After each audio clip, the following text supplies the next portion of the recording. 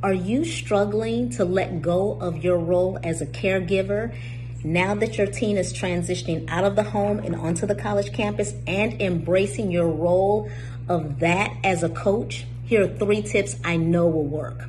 First and foremost, allow them to do now the things that they should already be doing. Their own homework, laundry, cleaning, waking themselves up in the morning. Those things, allow them to do that. Secondly, know that a part of you is going onto the college campus with them and that you've done the best that you could with what you had, all of those tools and resources within the time frame you've been given. And also number 3, allow them to access the resources that are available to them. So if they have academic questions, then I point them to their high school counselor or to their teacher or to their sports coach. And then when they transition out of the home, then there's an academic advisor on campus. There's the health service or the health center.